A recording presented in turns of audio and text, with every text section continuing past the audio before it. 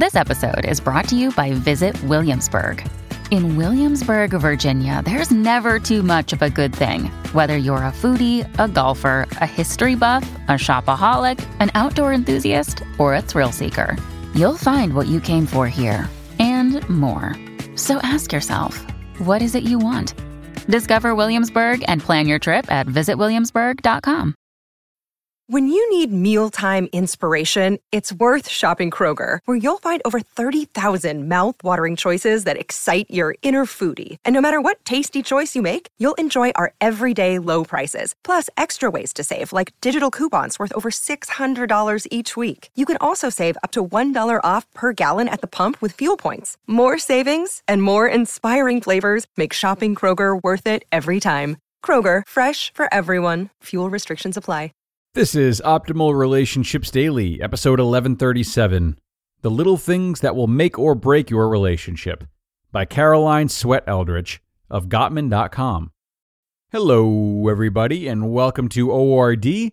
I am your host and narrator, Greg Audino, and this is the podcast where I read to you from some of the best blogs and books covering relationships, 7 days a week, including holidays.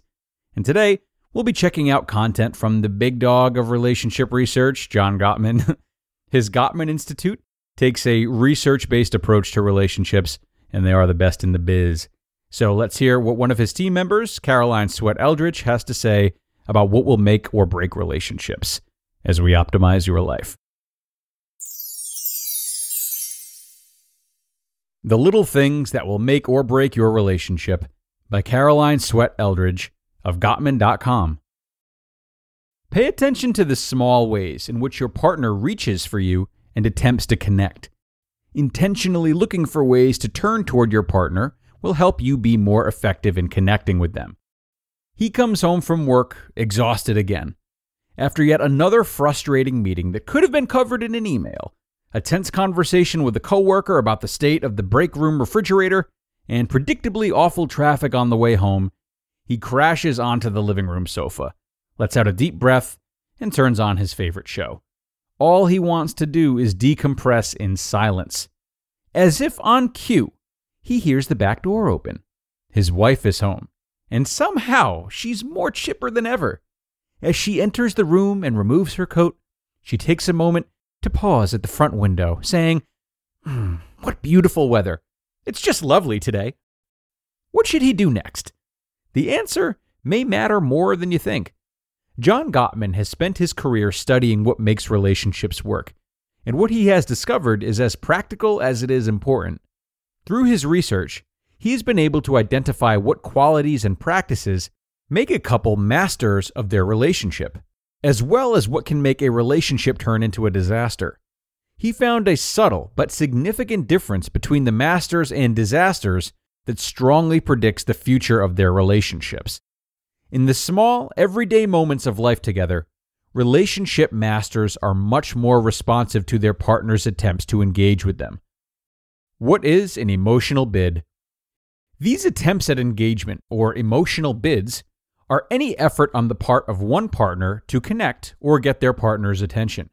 These bids can be as glaringly obvious as a direct request for cuddling at bedtime, or as subtle as an indirect comment about the weather, addressed to no one in particular.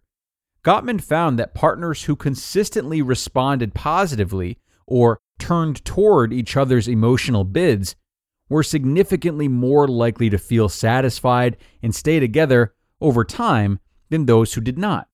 In fact, in a 6-year study of newlyweds, Gottman discovered that couples who stayed together turned toward each other's emotional bids 86% of the time, while those who went on to divorce turned toward each other's bids only 33% of the time. How can I respond to an emotional bid? Over time, all of these seemingly insignificant moments of daily life in a relationship turn into something of immense importance. Gottman identified 4 different responses that people typically utilize when their partner sends an emotional bid in their direction. Each can either support or tear down a relationship's sense of togetherness and security. When we receive an emotional bid, we can choose to 1. Turn toward our partner. 2. Turn enthusiastically toward our partner. 3. turn away from our partner, and 4, turn against our partner. In the introductory example, a husband worn out from his day receives an emotional bid from his wife when she comments about the weather. He has a choice. He can turn toward his wife with a short and simple, "Yes, it is," acknowledging her bid. He can turn enthusiastically toward her by engaging her in a longer conversation about the day, turn away from her by ignoring the comment, or turn against her by gruffly asking for some peace and quiet. Although an enthusiastic approach to an emotional bid is almost always appreciated, more often than not, a simple acknowledgement of your partner's bid is enough to deepen your connection. You don't have to deliver endless energy, attention, and focus to be a relationship master.